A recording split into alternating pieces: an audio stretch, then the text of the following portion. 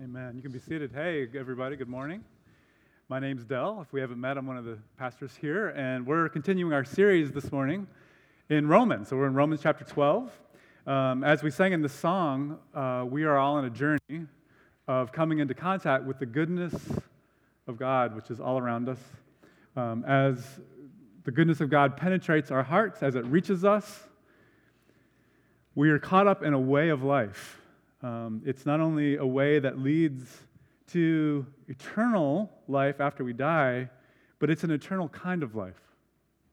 And so all the things that Jesus teaches us as we're following him not only have import for the life to come, but they actually enrich and lead to an abundant life. That's what Jesus actually said. He said, I have life to give you that is overflowing. It's to the max.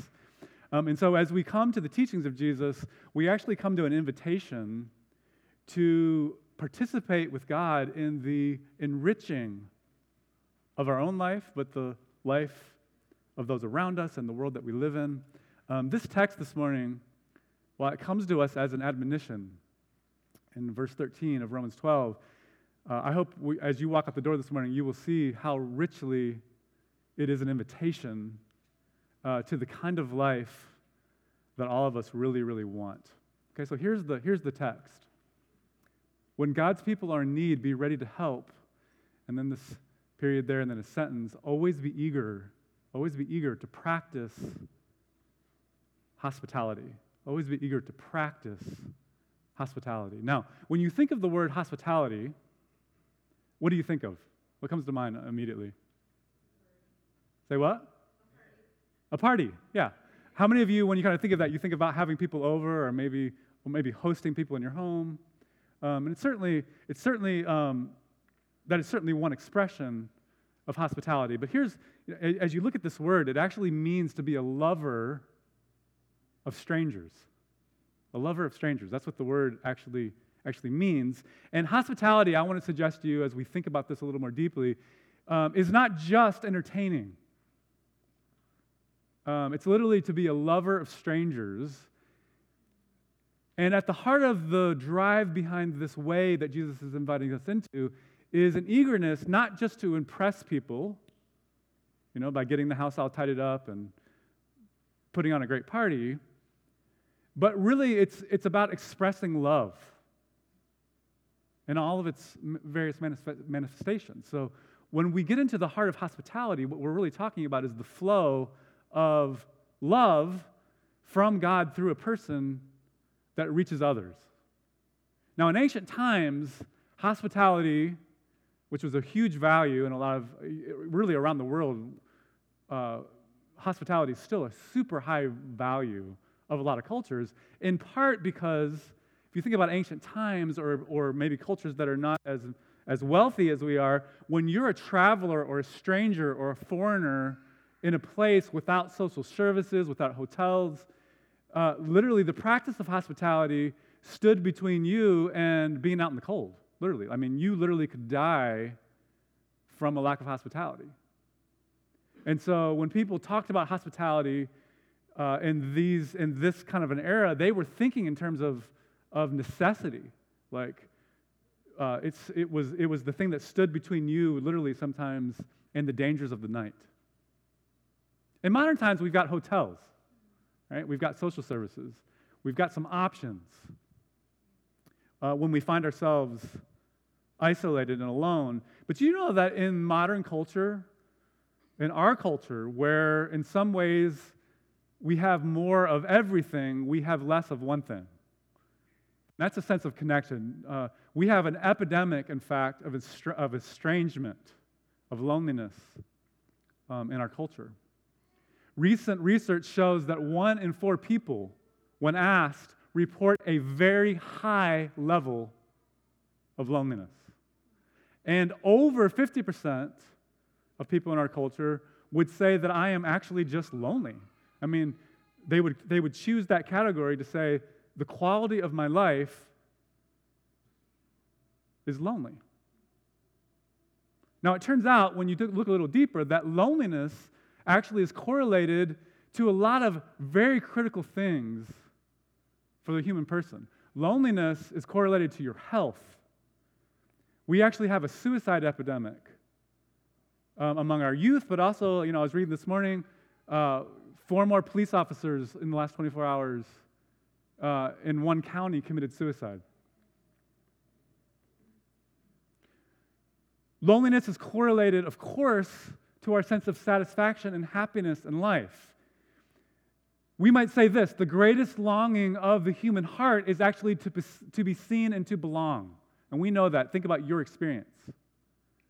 There is nothing more beautiful, more satisfying than to know that you are seen and that you actually belong. There is nothing more painful than to believe at any level that you are alone,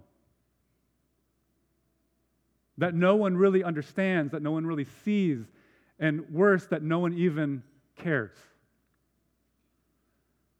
The greatest agony of the human heart is to feel alone. Now, interestingly, in 1938 at Harvard, the longest single longitudinal study in the history of social science research got launched in 1938 at Harvard. They wanted to study what actually makes people happy. So they took a sampling of hundreds, it was a huge study, of people from all walks of life, all economic strata, all racial backgrounds, and they wanted to see if they could figure this out, and they wanted to follow people over a lifetime. We stand 85 years later now with some of the results in our hands of that study. And here is the summary. This is a quote from the research project. Contrary to what you might think in terms of the question, what makes people happy, it is not career achievement, it is not money, exercise, or health habits that leads to happiness. So they had people from all kinds of life paths that had all kinds of outcomes. And what they found was as they parsed that data, it was not actually climbing the career ladder or the socioeconomic ladder or having more of all these things. It was not even the quality necessarily of their health that ultimately related to their happiness. Listen to this. The most consistent finding we've learned from 85 years of study is that positive relationships was the single correlate to happiness and health. And ultimately, people who had stronger social connections ended up living longer for various reasons. Okay, over 85 years. Now, it's interesting that this ancient text in the wisdom of Jesus, it's interesting that Jesus, as the Lord of life, not only the Savior of the world, but also the smartest person who ever lived, is dialing in a prescription for us that is so important to your happiness, to your health, to your well-being in the world that we live in. And it's summed up in this phrase, be eager to practice hospitality. Okay? Now, here's what hospitality is. It's not just entertaining. Hospitality is making room for an outsider in your life to become an insider. That's what it is. It's more than a meal. It's more than a party. It's a way of being that approaches people around you that says, there is room. There's room in my heart for you. So hospitality, we're going to talk about 5 ways we can practice it or what it is. Here's the first. Hospitality is simply welcome. It's a welcome of spirit. It's a perspective inside of our own souls that knows something about our own belonging, the fact that we are seen and loved by God, and has room through experience to extend that to somebody else. To be welcomed, we might say it this way. I think we could back this up not only from biblical wisdom, but from the hard sciences of what we know about life, is to be welcomed, to have space, to belong in someone's life is as necessary to human beings as food and water and air. Now think about that for a second. Absolutely true. You can have all the ingredients of what will keep you alive physically, but if you don't have this, if you don't have belonging, if you don't have welcome, somewhere in your life, life ceases to be worth living and hope dissipates. And part of what it means to be a Christian is to be caught up in a deep soul knowledge that there is, in fact, a hope that does not disappoint because the love of God undergirds all.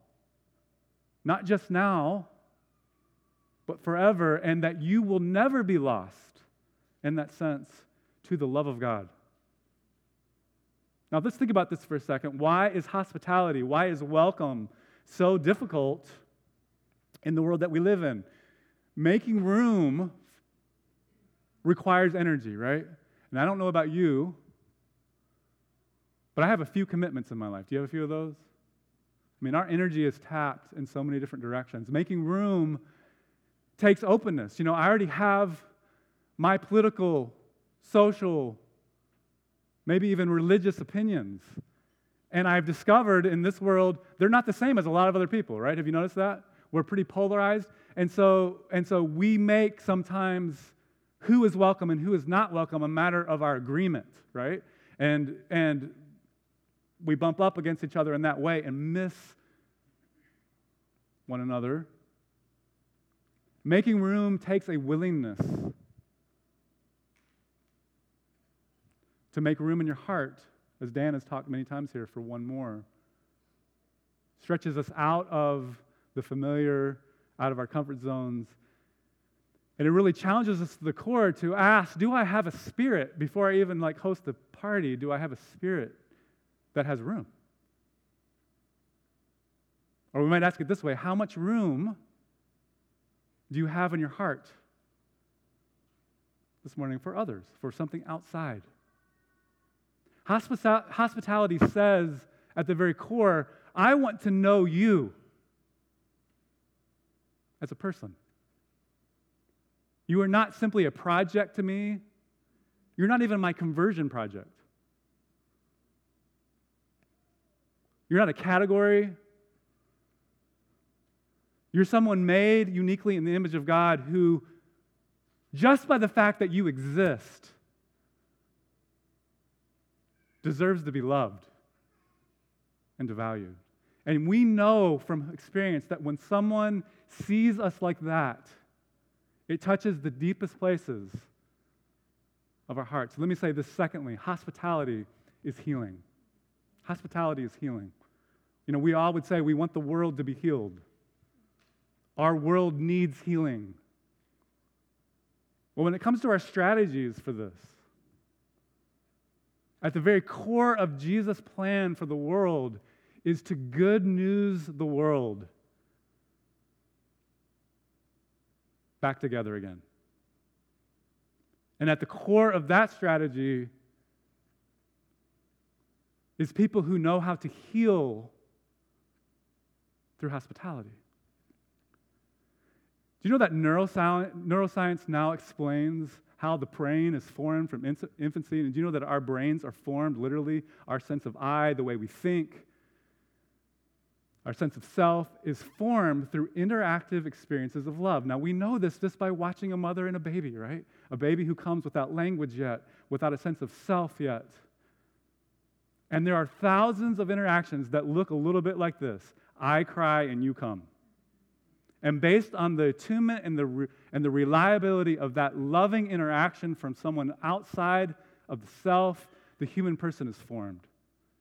And we can also say this, we are also disintegrated by uneven, unloving experiences of relationship. Would you agree?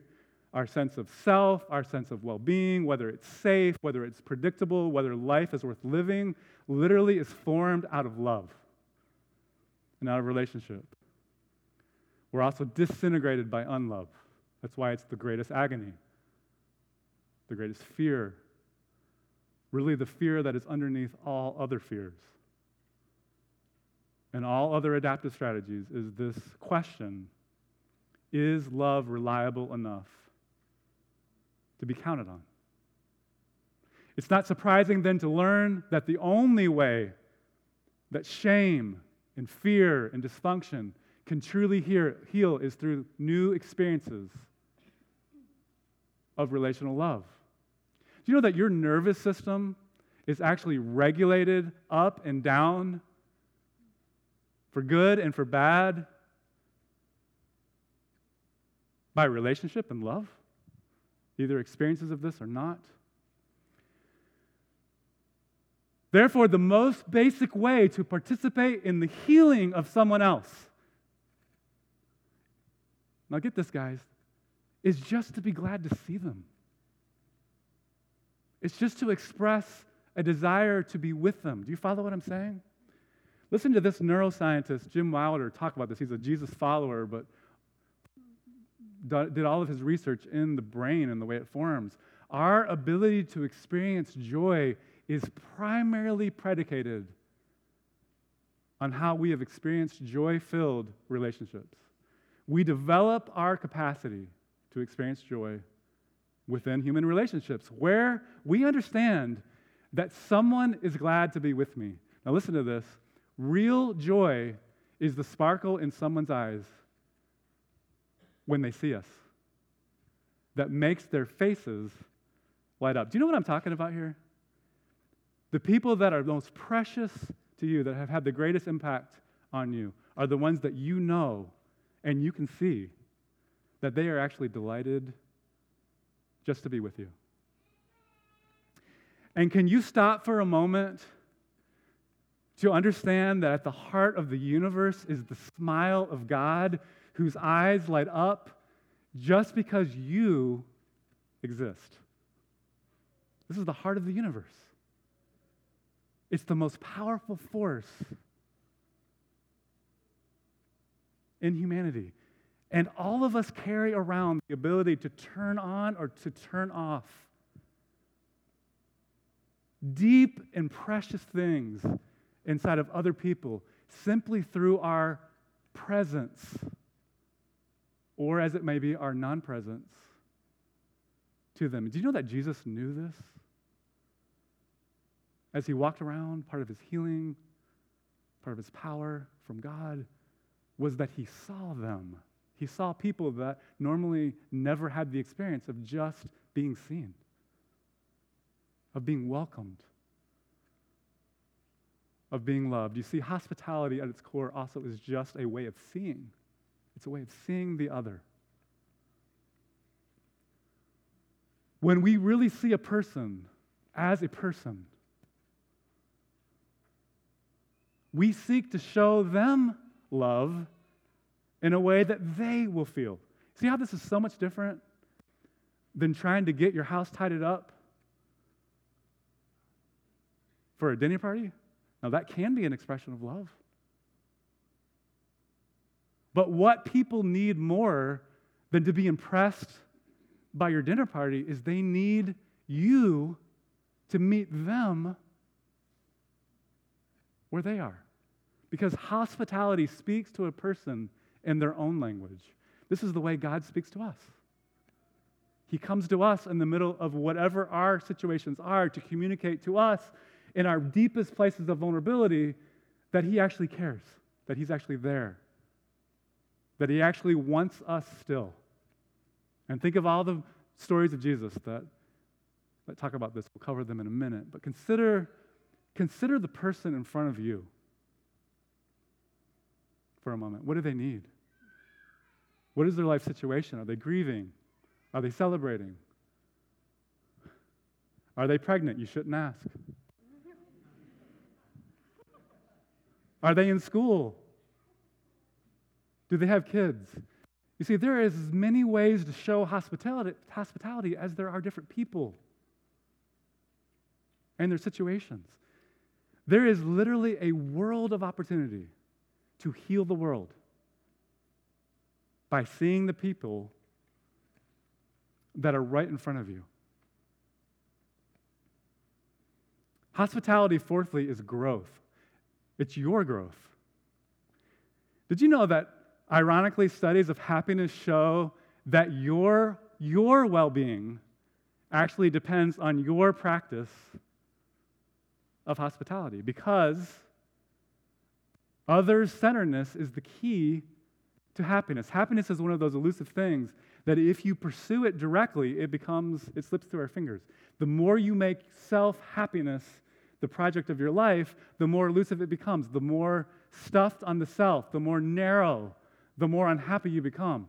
Happy people actually have learned a secret, that they are happy by making the happiness of another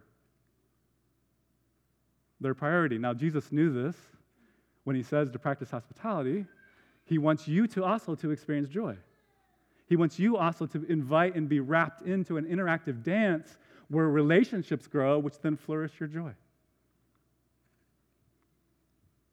But also your holiness.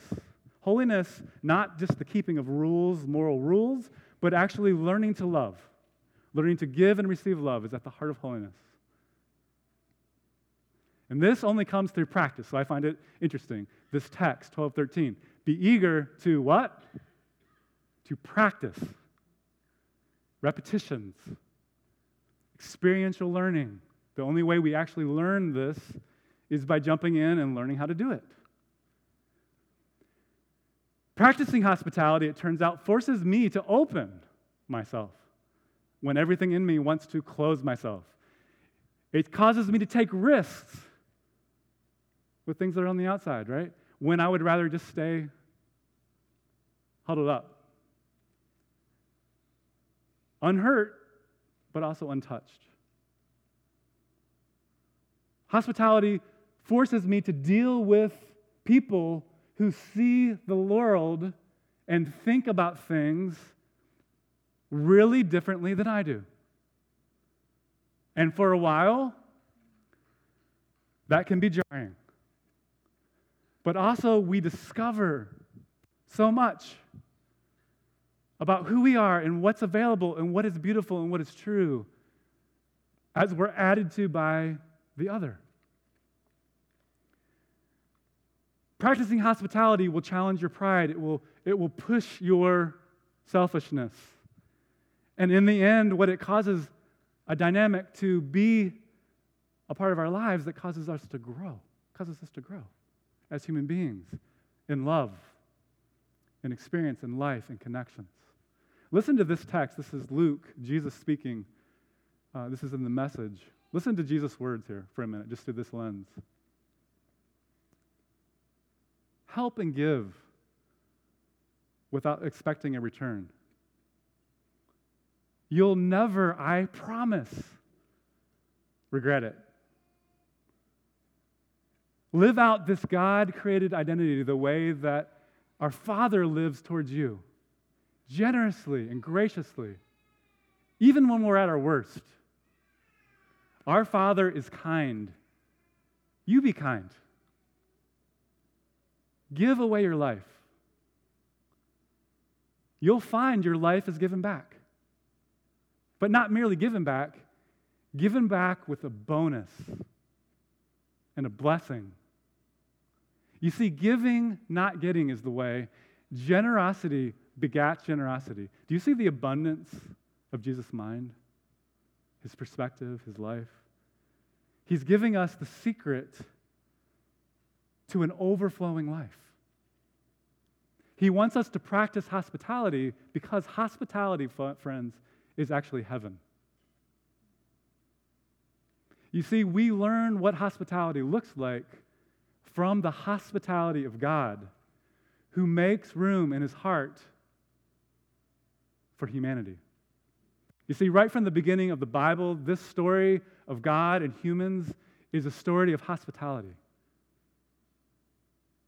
What is Genesis 1, the first pages of the Bible where we're given our origins, other than the story of a beautiful, eternal God who exists in a community of love, Father, Son, and Holy Spirit, deciding to make us in their image, made for relationship, made from love, literally, through love, for love.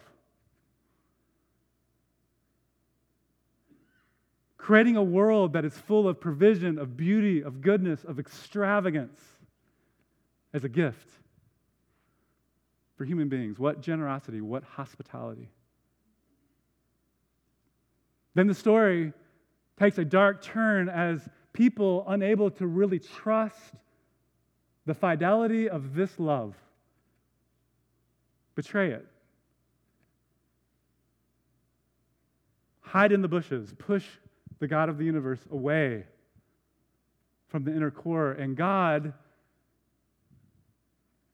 through centuries, continues his relentless pursuit to make room in his heart for our return.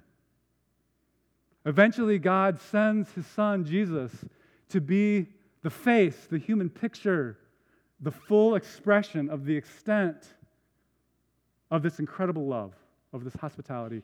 Through stories, through miracles, through self-sacrifice, Jesus opens, literally, explicitly, the heavens to the earth. He walks in front of people and says, I'm standing right in front of you. The heavens are open to you. God's love is open to you. In John 14, he tells stories about the Father's house, which in the ancient world, you just continue to add rooms. He says, actually, there's a room. There's room for you in the Father's house. I'm going now to make it. For anyone who will come, the Father's house has infinite room in his heart for you. In Luke 15, Jesus tells us stories of lost people and things who the shepherd or the characters in the story pursue relentlessly because having the 99 does not fill the Father's heart without the one that's missing. He's trying to tell us he's waiting for you. He's waiting for you. And at the cross, God is making this ultimate declaration of self-sacrificing hospitality to any part of us or to anyone who would still feel the estrangement to be his enemy. You see, friends, the radical hospitality of God means that there is room at the cross for you. We're going to take a minute just to reflect on that love, to try to download it. Trevor's going to lead us in a song, and then I'll be back up to close our service.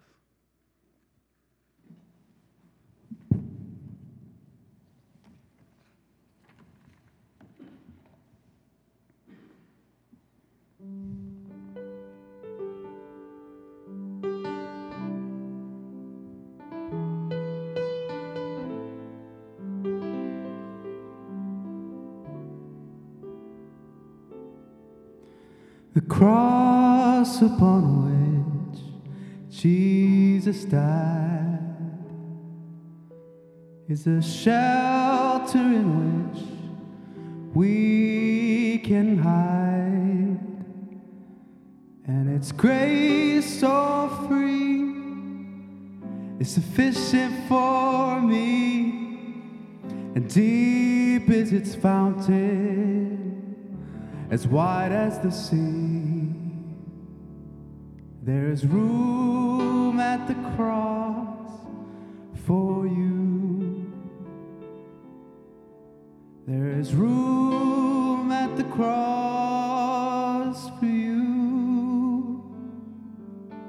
Though millions have come, there's still room for one. There is room at the cross for you. Though millions have found him a friend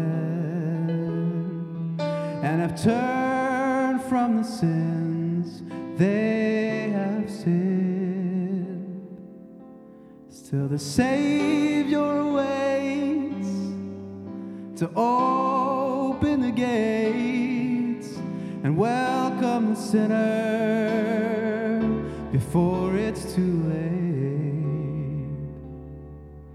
There is room at the cross for you. There is room at the cross for you. Though millions have come, there's still room for one. There is room at the cross. Yes, there is room at the cross for you.